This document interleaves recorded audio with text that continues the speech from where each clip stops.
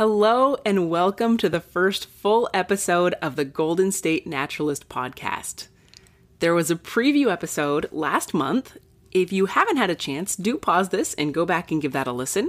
It gives a bit more information about California, what makes it special, a little bit more about the show. But if you're here right now, I want you to know that this podcast really is for anyone who has ever become curious about nature, who's ever been outside and wondered something like, what made these tracks? Or what insect is this? And what does it eat? Or what eats it? Or even, how did these mountains come to be here? It's for anyone who has ever looked up into the branches of a giant sequoia or down into a tide pool and had words fail them completely. This is a show that celebrates wonder and curiosity. Each episode, you'll hear me talk to a California naturalist, maybe on a hike or maybe for a full interview. And we'll talk about a variety of different topics, geology, like this episode, native plants, fish and wildlife, and so much more, from various bioregions all across the state of California. My name is Michelle Fulner. I recently finished my California Naturalist certification, and when I got done, I just really wanted to keep learning. I loved it so much, and I want to share that learning with others. And I'm so glad you're here listening today to the first full episode of the Golden State Naturalist podcast.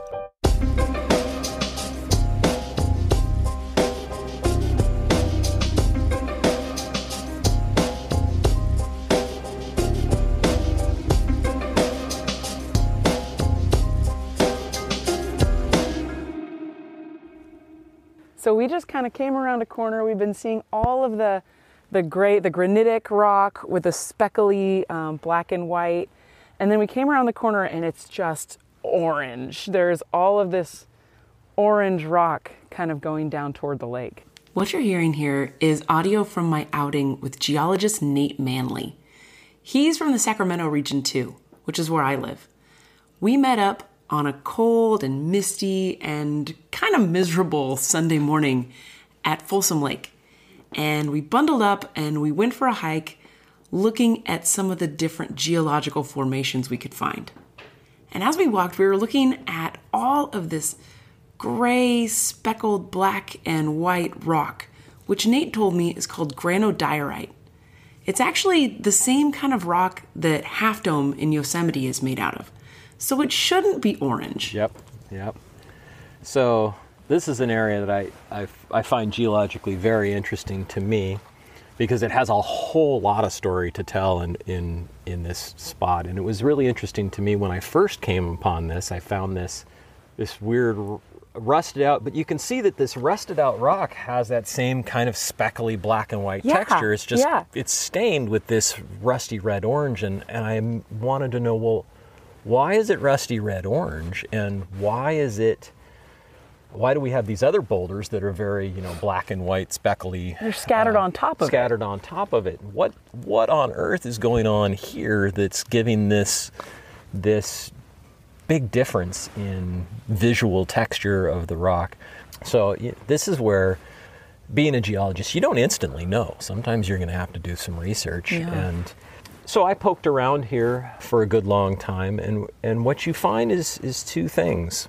The first is that this orange speckly, the stuff that's stained with this rusty red, that rusty red is oxidation. So there are minerals, in fact the dark colored minerals tend to have a fair amount of iron in them as a general rule. Mm-hmm. But to take those iron minerals, you have to oxidize them. So one way to do that is to expose them to extremely hot water, hot fluids. We call them geothermal fluids. People have probably heard of geothermal springs, hot springs. Right. Well, geothermal springs, when they come into contact, they usually have very strong acidic components to them. And when they come into contact with some minerals, they'll break them down. They'll strip out the iron, and that iron then gets exposed at the surface, where it hits oxygen and it makes an iron oxide or rust. So that's what we're seeing here. But what you see is the rock with this oxidation in it. It's also much more rounded. There's no sharp edges on it. It actually looks like it's eroding away. Nate was not exaggerating when he said it looked like it was eroding away. If you got down on your hands and knees, it actually kind of looked like dirt. just maybe with some pebbles mixed in. That's because it's chemically degraded. It's been subjected to really high temperatures and hot fluids that are physically tearing apart the minerals and how they're interlocked with each other. This rock is literally eroding in before our eyes. Oh my goodness. It's coming apart. The question is why is it that happening here and not somewhere else? Right. As we were having this conversation, we were standing right on the boundary between the gray rock and the orangified rock. My favorite part of this was when Nate took out his rock hammer to demonstrate the difference. So if I go to the boundary, my rock hammer, Thunk, thunk. and I got this deep, sort of hollow, thunky noise. And you can see it kind of moving as if like really hard earth would move. And it's crumbling apart. If I use the pick of my hammer, it just crumbles apart into flakes. Ow. But if I go just a few inches away, right here, it doesn't have any of this deformation. It's not been all turned to rust. And listen to the sound of this with my rock hammer. And it is solid. It is just super solid. The hammer bounces back. Exactly. So what caused this radical difference between these two examples of the same kind of rock just inches away from each other? Well, there are two plutons, the Penryn pluton, which is older, and the Rockland pluton, which is younger. If you're not sure what a pluton is, imagine an underground magma chamber that cools and crystallizes extremely slowly. And there are points in which the two of them are overlapping. Oh. And so what we're seeing here is the older Penryn pluton has been intruded by the younger Rockland pluton. So you have to imagine, again, we're deep underground, and so we have this big blob of magma of the Rockland pluton that's pushing up, and it's pushing up in different spots. And it's coming into contact with this older, by say 9 million years older, Penryn pluton. Nate pointed out to me that 9 million years is not actually all that different in geologic terms. Both of these plutons are in the neighborhood of 130 million years old. The age difference between the two becomes more important when they interact with each other.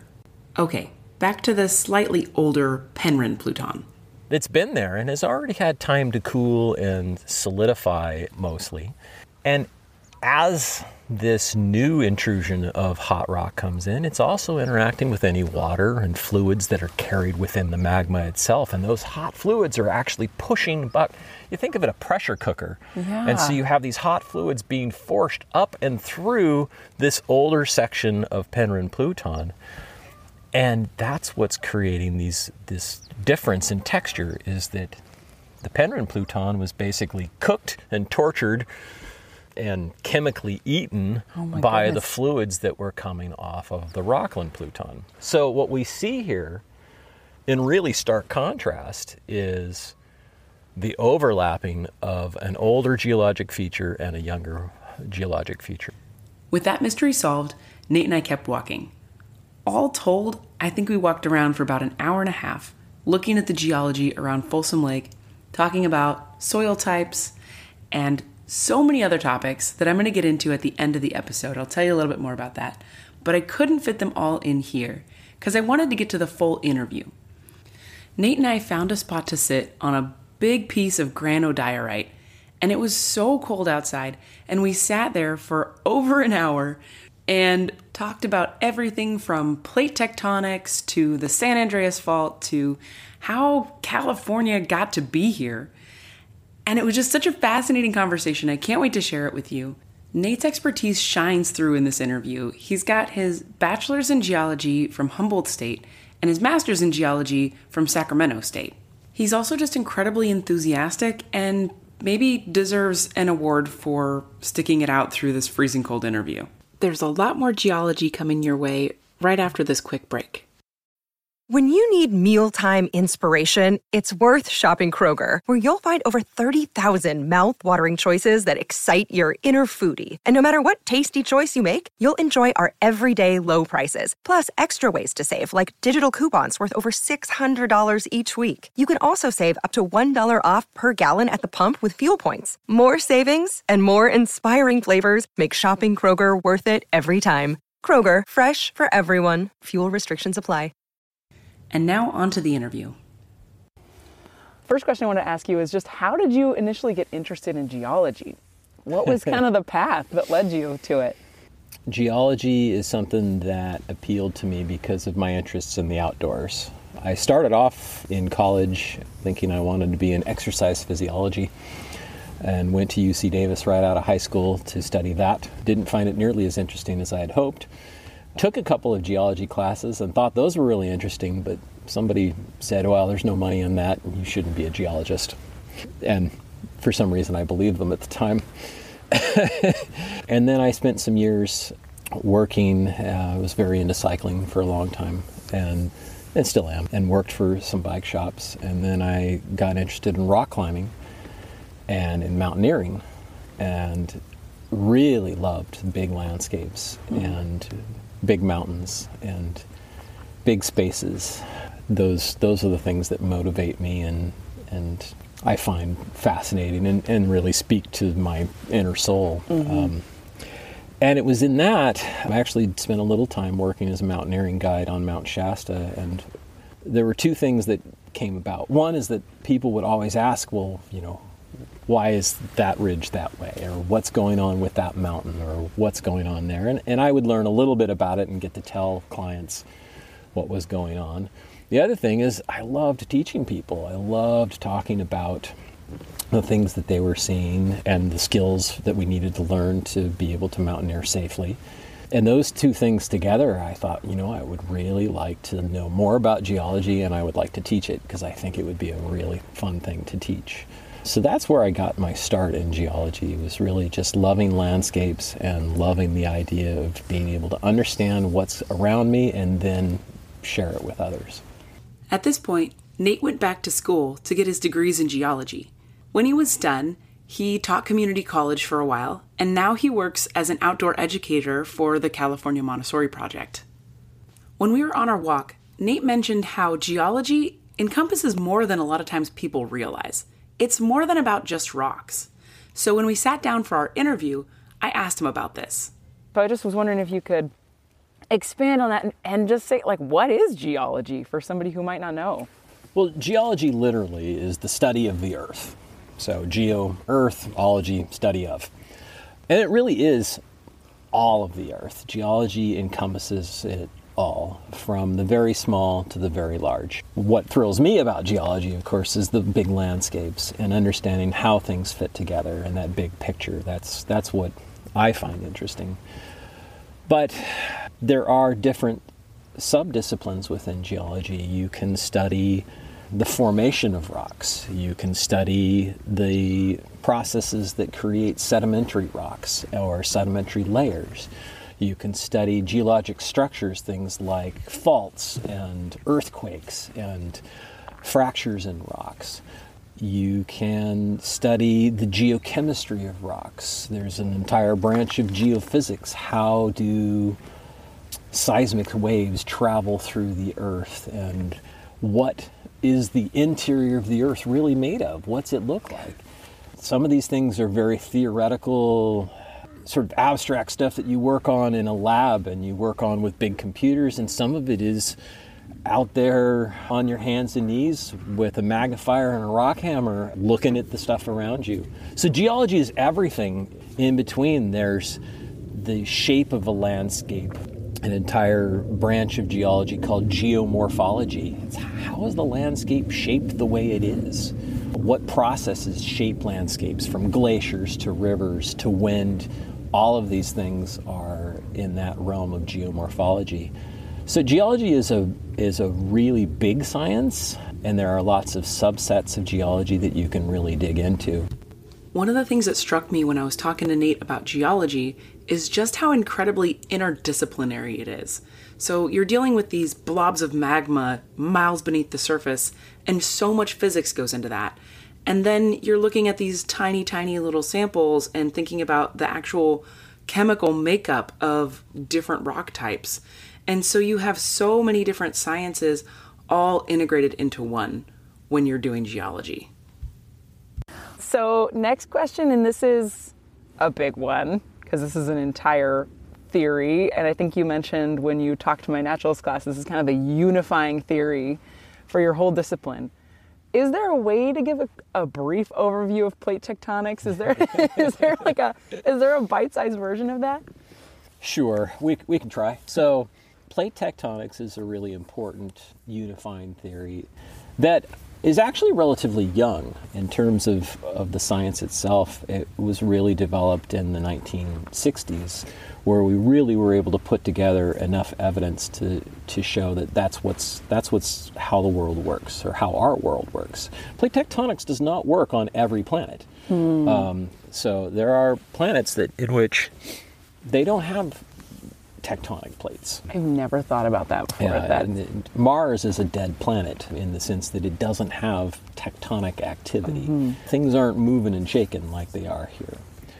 Early plate tectonics was sort of postulated, although it wasn't called plate tectonics, because it's really easy to look at the shape of the planet Earth and realize that, hey, you know what? South America and Africa look like they ought to fit together. The top of Africa looks like it should tuck in beneath North America. Europe looks like it should fit together. Early geologists realized a long time ago that Earth's continents look like they fit together a little bit like puzzle pieces. They just didn't know how. We've since begun to understand what the process is, and we understand more about the interior of the Earth. And Earth is broken up into large plates. There are 12 or 13 major plates, and then there are a number of little microplates. And all of these things are acting like bumper cars, and they're sliding around, not perfectly, but they're sliding around on a layer of the Earth way below the crust, and a layer of the Earth called the asthenosphere. And the asthenosphere is, for lack of a better term, squishy. It's not quite rock, it's not quite solid, but it's not really quite liquid either. It's not molten lava. It's a material that behaves ductily or plastically. Kind of moves like extremely thick oatmeal. Okay. And the plates are able to slide over this surface and move around. Now, Earth's interior has a lot of heat. There's a lot of residual heat. We have a liquid inner core, or outer core, and a solid inner core of mostly metallic components. But that heat is flowing out, and that heat comes up, and it causes things to shift around. It doesn't come up evenly all the way around the Earth. And so that's pushing things apart. So there are places on Earth in which plates are being pushed apart. And when they come apart, new magma comes up and creates new plate. It creates new seafloor in most places. Then there are places where plates are being pushed together. We call that a convergent boundary. When that's happening, different things can happen. If you have two continents run into each other, what will happen is a huge mountain range, which is how we get the Himalayas. You have basically the Indian subcontinent running into Eurasia, and that's creating a huge chain of mountains that's pushed up. More often, though, we have parts of plates that are overlain by ocean, and those are being pushed underneath other plates, sometimes within oceans, sometimes at the edge of continents. And on those convergent boundaries, we have plates that are being pushed underneath, and the plate that gets pushed down back into Earth's mantle are kind of recycled. They're starting to come apart and melt. Do they go back to the oatmeal? They kind of go back to the oatmeal. Yeah, that's one way of thinking about it. They also create magma. They create liquid material as they're being pushed up. And some of those liquid materials, the lava's technically on the surface. It's called magma. So if you're trying to impress your friends, especially if you're friends with any geologists, remember, magma is underground, lava is on the surface.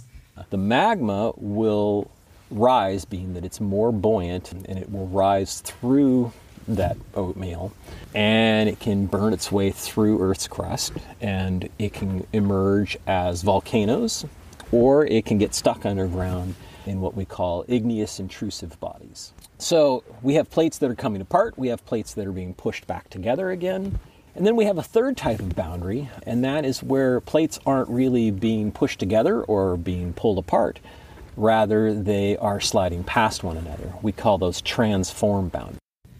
So to recap, the outer layer of the Earth is moving around and sometimes moving apart and sometimes smashing together and sometimes moving past. National Geographic defines plate tectonics as a scientific theory that explains how major landforms are created as a result of Earth's subterranean movements.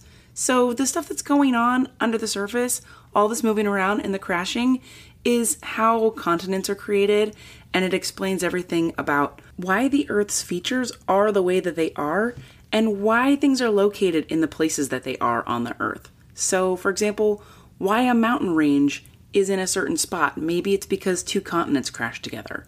Now remember, a transform boundary is when two plates are sliding past one another. And there are lots of small transform boundaries on Earth, but there are a couple of really big transform boundaries on Earth. One of those being the San Andreas Fault right here in California, which separates the North American plate from the Pacific plate over the space of about 800 miles. In length. It is the longest transform fault on land on the planet. Wow. So I asked Nate which plate was moving in which direction, and he said really they're moving relative to each other. So if you were standing on the Pacific side of the San Andreas Fault and there was a massive earthquake, you would move to the north and west of the North American plate. The California Naturalist Handbook points out that if you were to stick around in LA for long enough, say for a couple million years, you would actually end up west of San Francisco. So that's a transform boundary. There's also divergent, which are the ones that are pulling apart, and convergent, which are the ones that are smashing together.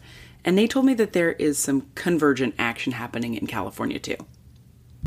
In the far northern part of California, we still have a convergent boundary. We have a small sliver of plate called the Gorda Plate, which belongs to part of a larger plate complex called the Juan de Fuca Plate. And that's being pushed underneath the North American plate north of Cape Mendocino.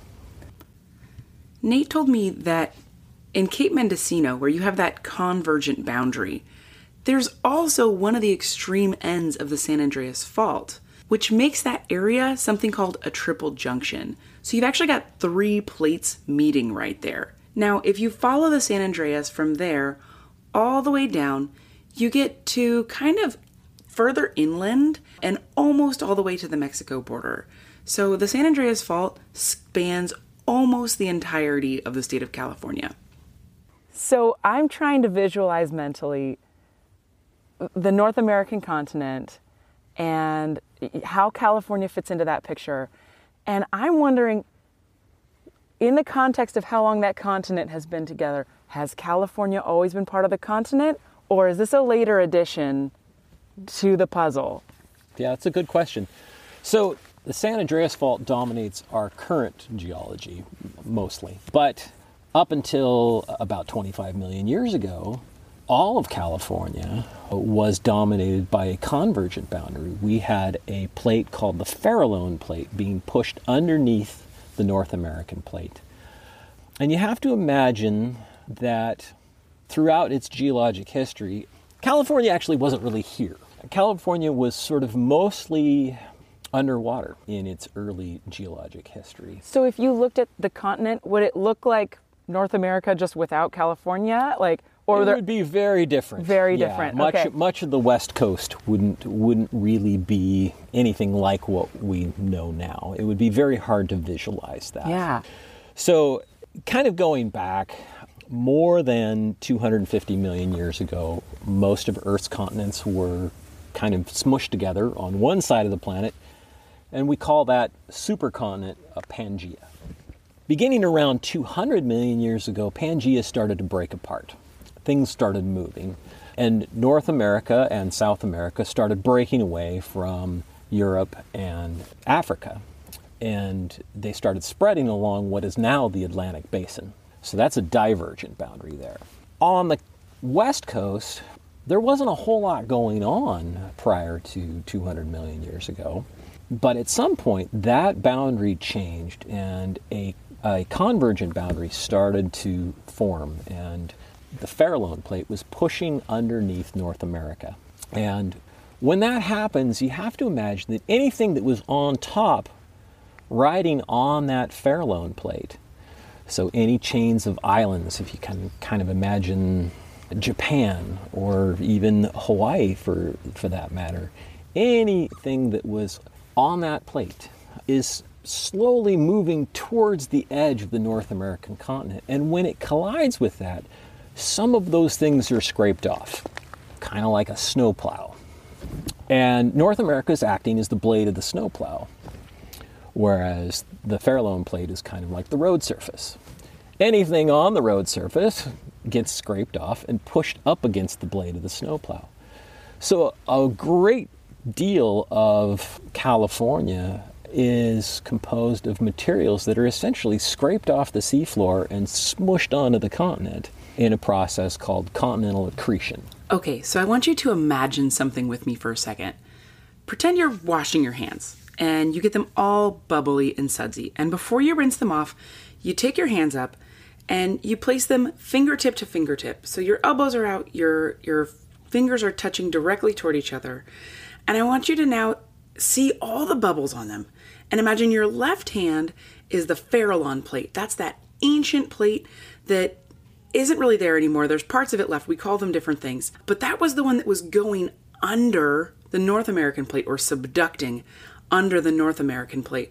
So now your left hand, still touching the fingertips of your right hand, starts to slide underneath. And as you slide your hands together, the left one's going underneath the right one, just like the ancient Farallone Plate did. And as you're pushing your right fingertips up the top of your left hand, all of those bubbles are massing up on your right fingertips. All of those bubbles represent everything that was on the seafloor of the Farallone Plate. Or maybe it was islands, or maybe it was little sea critters and things like that. And as that's pushing up, you're getting a mountain range right there on your fingertips of your right hand. That is what we now think of as the Coast Range. So the Coast Range, that's called accretion, where you have all that stuff that gets pushed up there. The Coast Range is made up of all kinds of stuff that used to be seafloor. So going to the Coast Range and looking at rocks and looking at stuff that's there is fascinating, because you have this crazy mix of what was on the North American continent, your right hand, with all of those bubbles there, mixing together with everything that was all the bubbles on your left hand, smushing together and making that big old bubble cloud on your fingertips. Another thing is happening at the same time. You have to remember that as we have a plate being pushed underneath North America, once it reaches a certain depth, it starts to melt. And the molten parts of that, the magma, can push back up through, and it'll burn its way through the crust. And some of that will reach the surface and create a chain of volcanoes. We call that a continental volcanic arc. Okay, so now if we continue my metaphor, your left hand now, your fingertips are way down below your right hand, and I'm sorry, but they're melting, and they're turning into magma, and they're bubbling up through your right hand and starting to form volcanoes on your right hand. So the metaphor breaks down a little bit, but you can kind of visualize what I'm talking about. So what you might think of early California looking like, say from 200 million years of age all the way to maybe 65 million years of age, might look a lot like what South America currently looks like, the west coast of South America. So we have a very fast, active convergent boundary where the Nazca Plate is being pushed underneath South America. And we have a chain of volcanoes that runs parallel to that boundary, the Andes Mountains. So you have this entire universe of big volcanoes and things being pushed underneath that. And you can kind of imagine California being somewhat like that for a good portion of its geologic history. So that volcanic range is actually the modern Sierra Nevada. To recap, what's happening on the western side of California is accretion, all the stuff getting smushed together. And what's happening on the eastern side of California is the magma bubbling up and through and making volcanoes. So that's why we have those two big, beautiful mountain ranges rimming the Great Valley in California. And then the Great Valley is a little bit of another story. Nate explained that for a long time, between the Coast Range and the Sierra Nevada, or Proto-Sierra Nevada at the time, was just water. And what gradually happened is that sediments from both ranges flowed down to the middle, and eventually they started to come up above sea level, creating the valley that we know and love today. So that's where we get that beautiful, fertile valley where we can grow all these crops. Absolutely. It's all has to do with the sediment supply coming from mostly the Sierra Nevada side, but also from the Coast Ranges. If you were to take a soil sample in the Central Valley somewhere, would you be able to tell whether it came from the Coast Ranges or the Sierras based on the composition? Absolutely, yeah. You would be able to tell based on the geologic history of that rock, whatever the chemistry or the composition of its minerals. You would be able to look and see whether that was derived from volcanic processes or from erosional processes or from accretionary processes, and you would look at if it's marine sediments, it's going to be a different set of minerals than if it is terrestrial sediments coming off of a mountain range. So a history in every teaspoon. So the Great Valley is just one of the geomorphic provinces we have here in California. Nate said that there's 11 or 12 depending on how you define them. I asked him what his favorite was, and he had to think about this a little bit because there's something really interesting in each of them. For example, he said the Coast Range is fascinating to walk around because of all that accretion and everything that came up off the seafloor and all the mixing with what was happening on the North American plate. It's a really interesting place to check out. But one province did come to mind in particular for him. I find the Basin and Range province to be one of my favorites. Where's the Basin and Range? Basin and Range, we have slivers of it on the edge, on the eastern edges of California. Okay.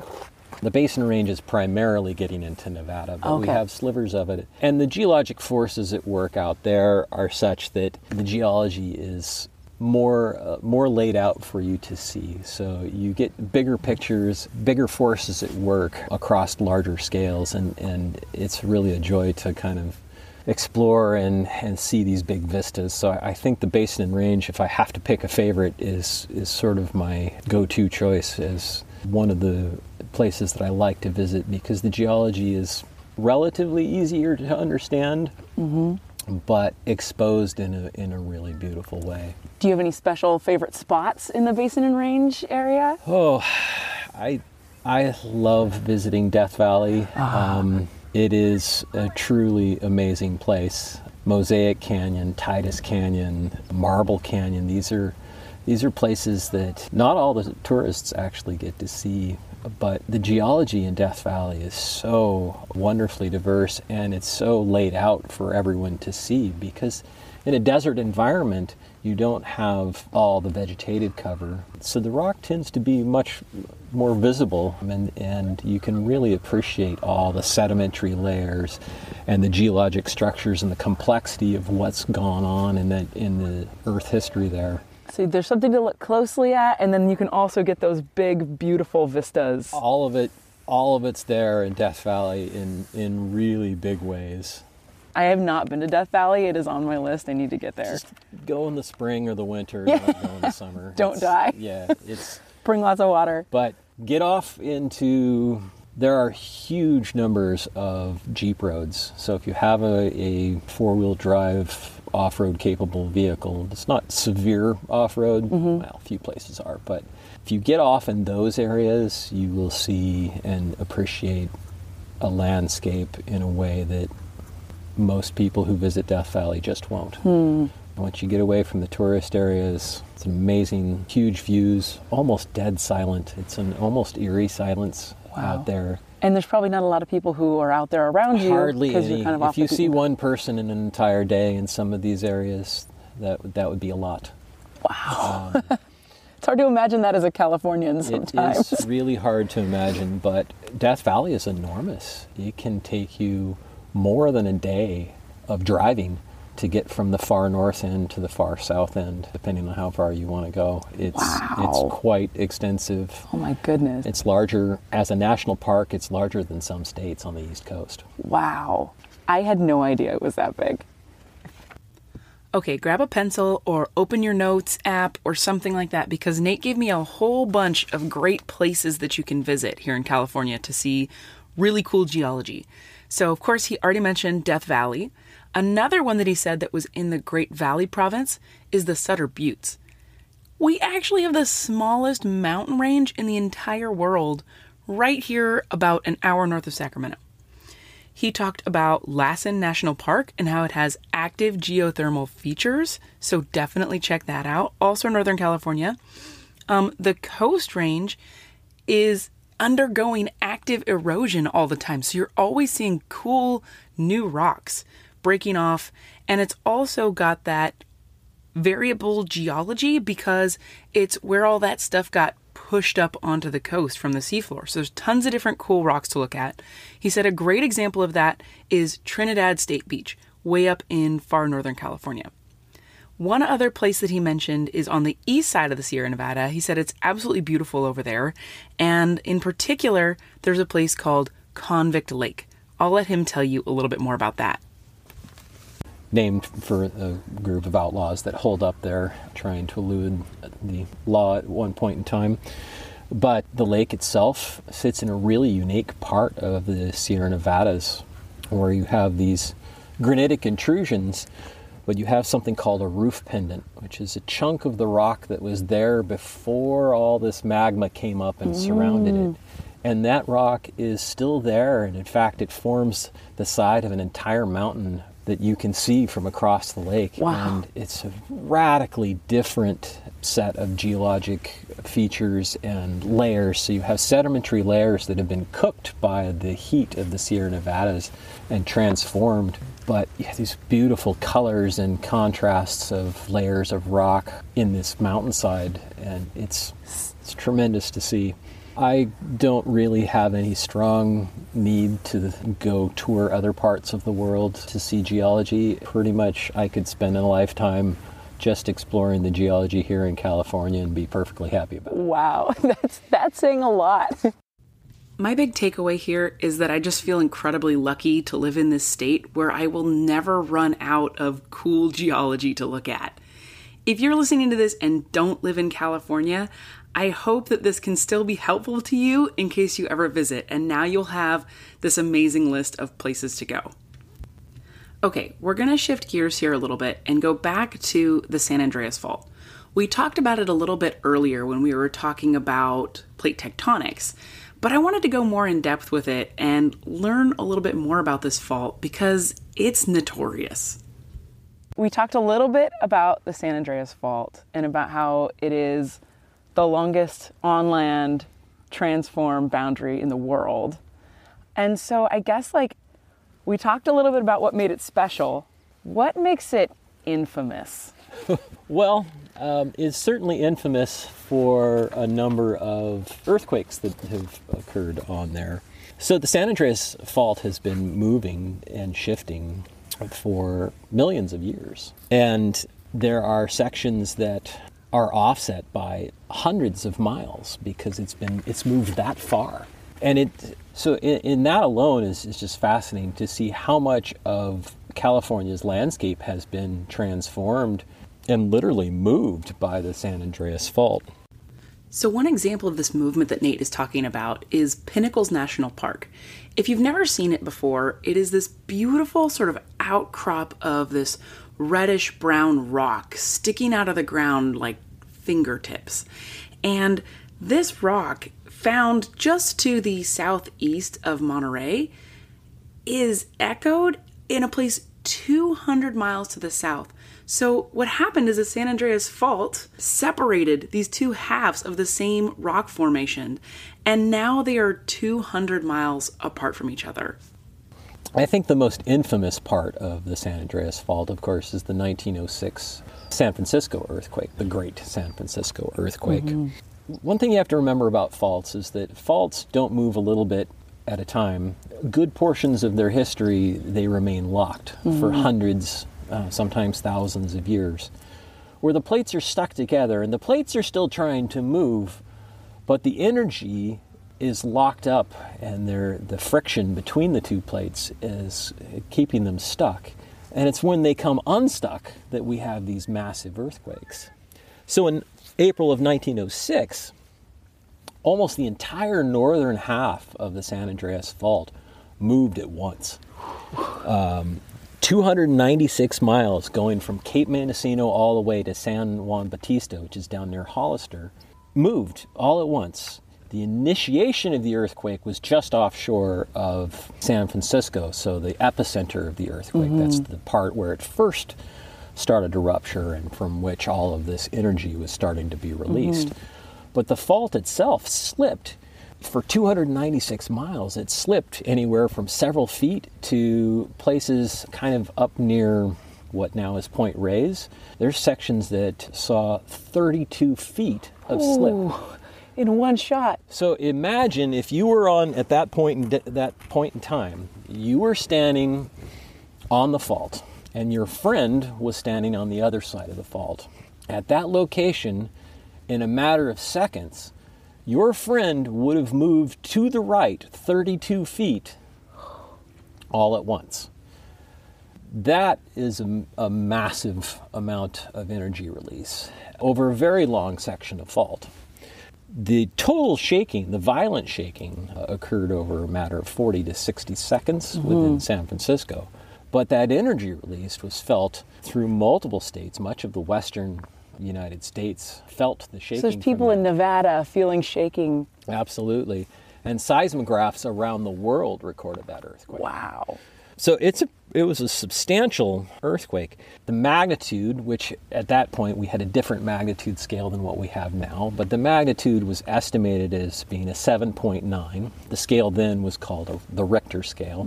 We now would call it just magnitude. By comparison, the Loma Prieta earthquake, which a lot of Bay Area folks remember, was only a magnitude 6.9. Wow.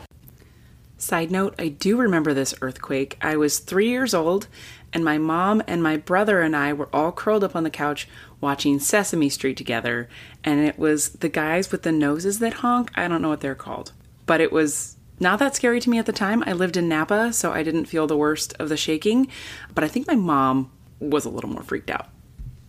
So, depending on how you look at the energy released, it's somewhere between 8 and 10 times less energy was released in the Loma Prieta than in the Great San Francisco, the 1906 earthquake. The Loma Prieta only ruptured 25 miles of the fault, and it didn't even rupture the surface. It was all confined underground rather than all the way to the surface. So there was no surface displacement. But yet it was a hugely disastrous earthquake at a magnitude 6.9. I mean, I think the images of the Bay Bridge still haunt a lot of us who grew up in the Bay Area. But that would be peanuts compared to having another 1906 event. You know, it's really hard to picture that. For the record, my mom was correct to be more freaked out by this earthquake than I was. The upper deck of the Bay Bridge completely collapsed. You've probably seen the images of this. 63 people died, and an estimated $6 billion in property damages occurred during this 1989 earthquake. Now, to be clear, Nate is not saying that this earthquake wasn't a big deal. He's saying, think about how big that was. Now imagine 8 to 10 times more energy released in the 1906 earthquake. It's hard to imagine the amount of devastation in the city of San Francisco after that earthquake and then the subsequent fires as well. Nate says that despite the improvement of building standards since 1906, we have so much population density now that if we were to experience the same kind of thing, the devastation would be unthinkable. And then If you really want to not sleep at night, when you think about the San Andreas Fault, there was no geologic measurements at the time, but there are historical records in 1857 of the southern section of the San Andreas Fault rupturing in what's called the Fort Tejon earthquake. They estimate that at a magnitude 8.3. Wow. Based on what evidence was available. And the southern section hasn't moved since. Ooh. So extending from the south end of the Carrizo Plain all the way down into Southern California and out towards the Imperial Valley. And what year was this? 1857. 1857. So that hasn't moved since. I asked if this large gap since the last major earthquake meant that we are due anytime soon for another major earthquake. And Nate said we have to be really careful when we start trying to predict earthquakes because it's really impossible to do. But what they can do is forecast that there's a pretty good probability of a large earthquake in California sometime in the next 50 years.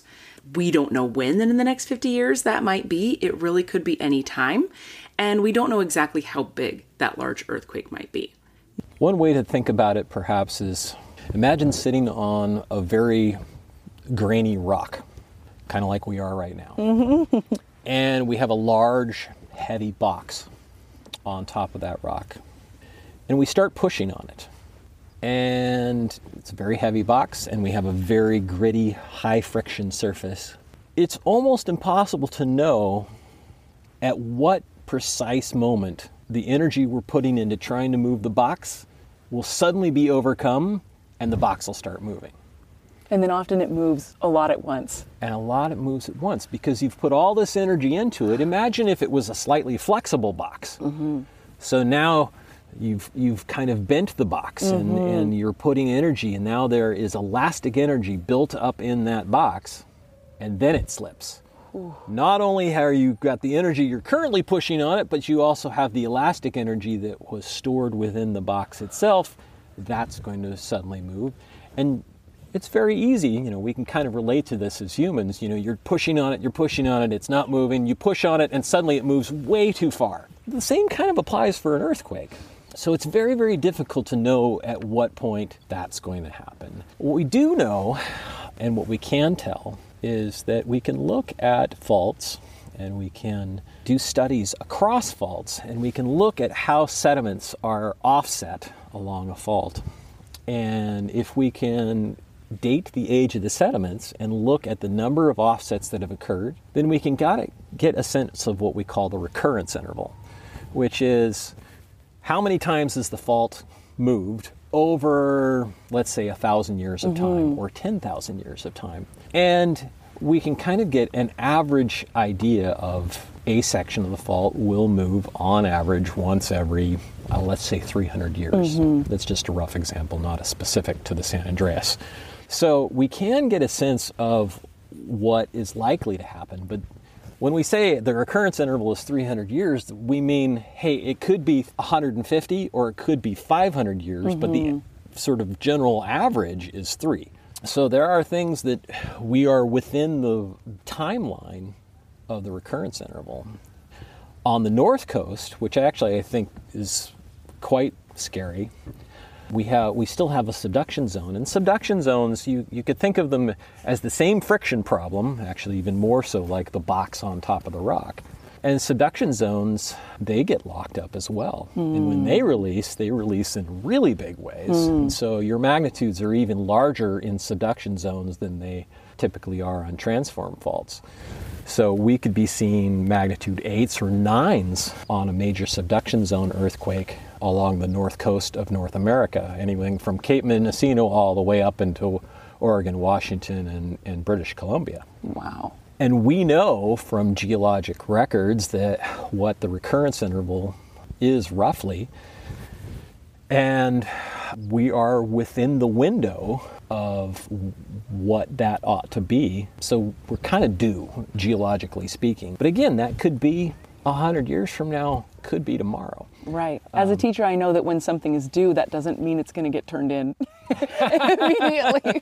That's exactly a really good analogy, but yes, I love it. Yeah, absolutely. So it's very difficult to really know when those things are. Okay. But it's certainly something that we study intensely. And, on the positive side, our technology, our building standards are much improved. Mm-hmm. There's a mindfulness There's a about little these bit of things. mindfulness. And I think one of the things that I think is important for people to realize sometimes is that government rules aren't necessarily there just to make life inconvenient for you. Mm-hmm. They're there to protect life and limb. Many of the first building standards in California were a direct result of major seismic events. Mm-hmm. You can name the year and you can name the event and the legislation that followed. So we learn things in every earthquake. We learn something new, and we learn, hey, you know what, that engineering standard wasn't enough. Right. And we step those up. And now we have warning systems that, while if you're right next to the epicenter of an earthquake and it goes off, you're going to have no warning. It's just going to happen. But if you are 50 miles away from the epicenter, the way seismic waves move through the earth, there's a group of waves that move way faster, and and the more destructive waves tend to move a little bit slower. And with modern technology, we can actually have it set up, and in some places we do, where we can get out a few seconds to maybe 30 seconds of warning time by text message, by SMS alert that says, hey, you know what, batten down the hatches, you're about to experience damaging shaking. Get under a table, stand in a door, like that kind of thing? Is that sort of thing? Yeah, absolutely. Generally under the table is good. Underneath something is better than doorways. Doorways is kind of a misnomer. Oh, really? Okay. That's a good one to dispel. Don't stand in a doorway. Not that great of an idea. And, it depends on where you are, but certainly finding something to keep from being hit in the head and crushed under is preferable. Yeah. But you also have to be careful. You don't want to instantly run outside, because if you live in a place with tall buildings, windows are going to shatter. So this is something to think about before it happens. Yes. Have a plan. Being aware of your seismic risk and what your plan is certainly super important. Here in the Sacramento area, our seismic risk is incredibly low. It's not zero, but the potential for major seismic disruption is fairly limited. So folks, throughout California, everyone should have a plan, kind of where to go, but you could be in a higher or a lower risk area. Yeah. People living within the greater Bay Area, anything along the San Andreas fault system, definitely a higher risk. Anyone living along the coastline, pretty much anywhere in California, should be very aware of the seismic risks, because a seismic event that happens even on the north coast has the potential of affecting the south coast by tsunami. Wow, yeah. And you have to be aware of those hazards and what the risks are and how to stay safe. So again, if you live in California or really anywhere that experiences earthquakes, it's a really good idea to do a little research on the risk of your particular area and what you should do to stay safe. Okay, last question that I asked Nate is maybe my favorite one. I really loved his response to this question. What still inspires you? What still takes your breath away about geology? I don't really get tired of anything in geology. I guess finding something new. Not new in the sense that I don't know about it, but new in the sense that I came around a corner and discovered it. Kind of like what we did today. We walk around the corner and here is this weird feature with this rusty red rock and then this much harder gray rock and all of these fractures and seams of minerals, and there's a mystery there, and it's interesting and it's weird and it's, what is this doing here?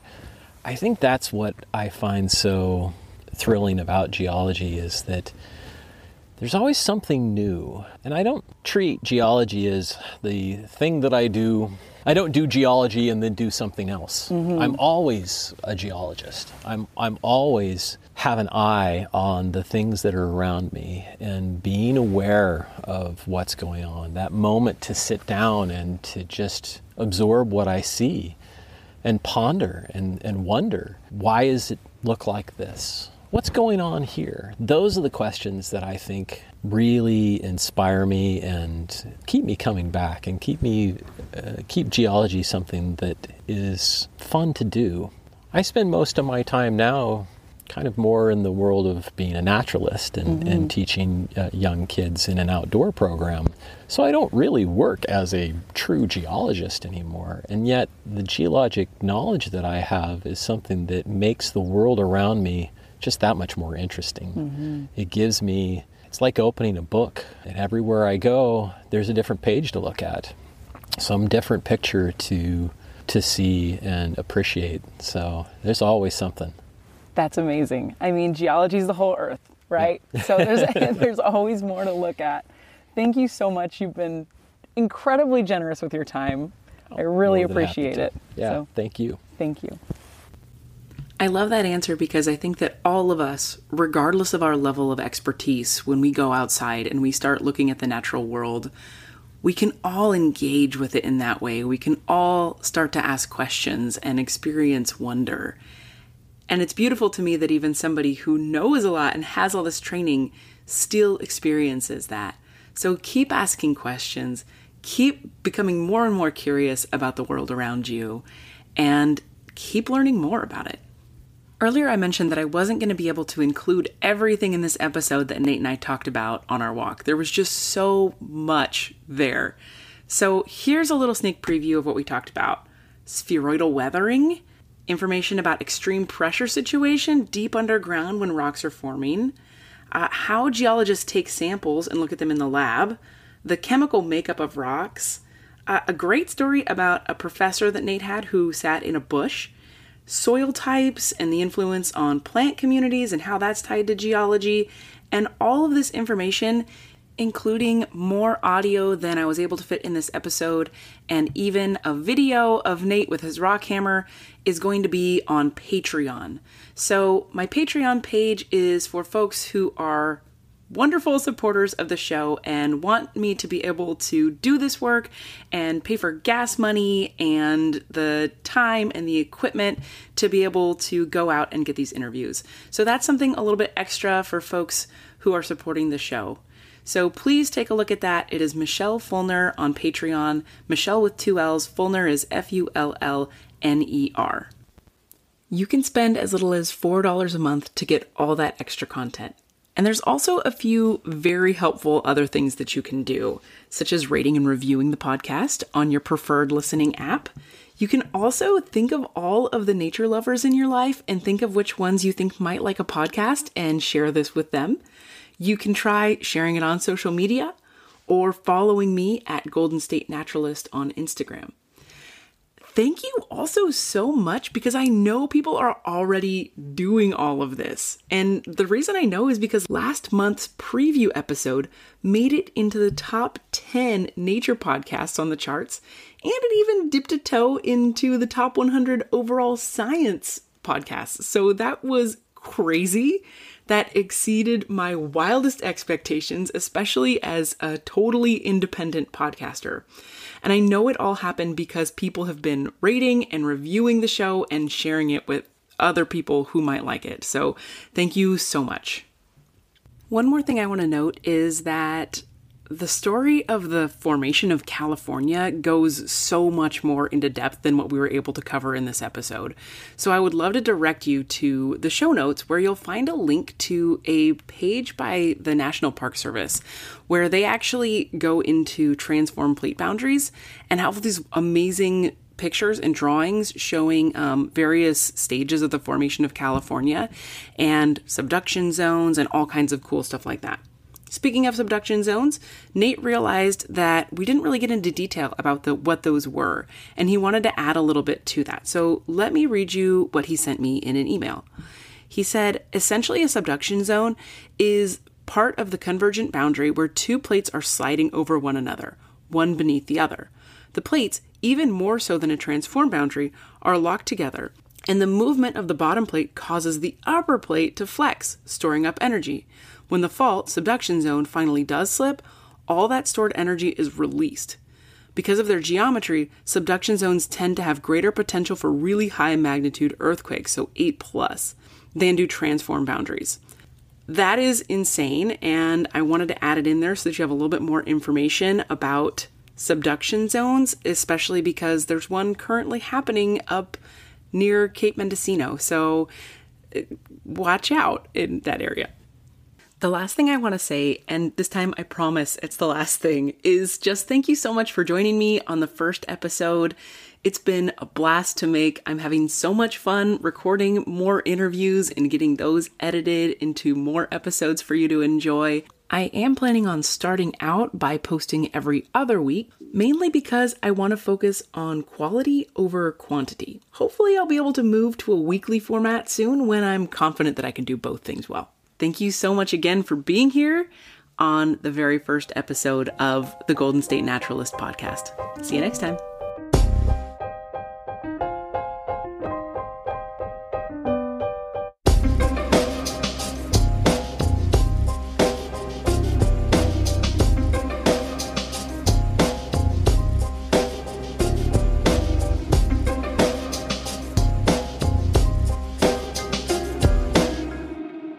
The song you just heard is called I Dunno by Grapes, and you can find a link to that song as well as to the Creative Commons license in the show notes. Bye-bye.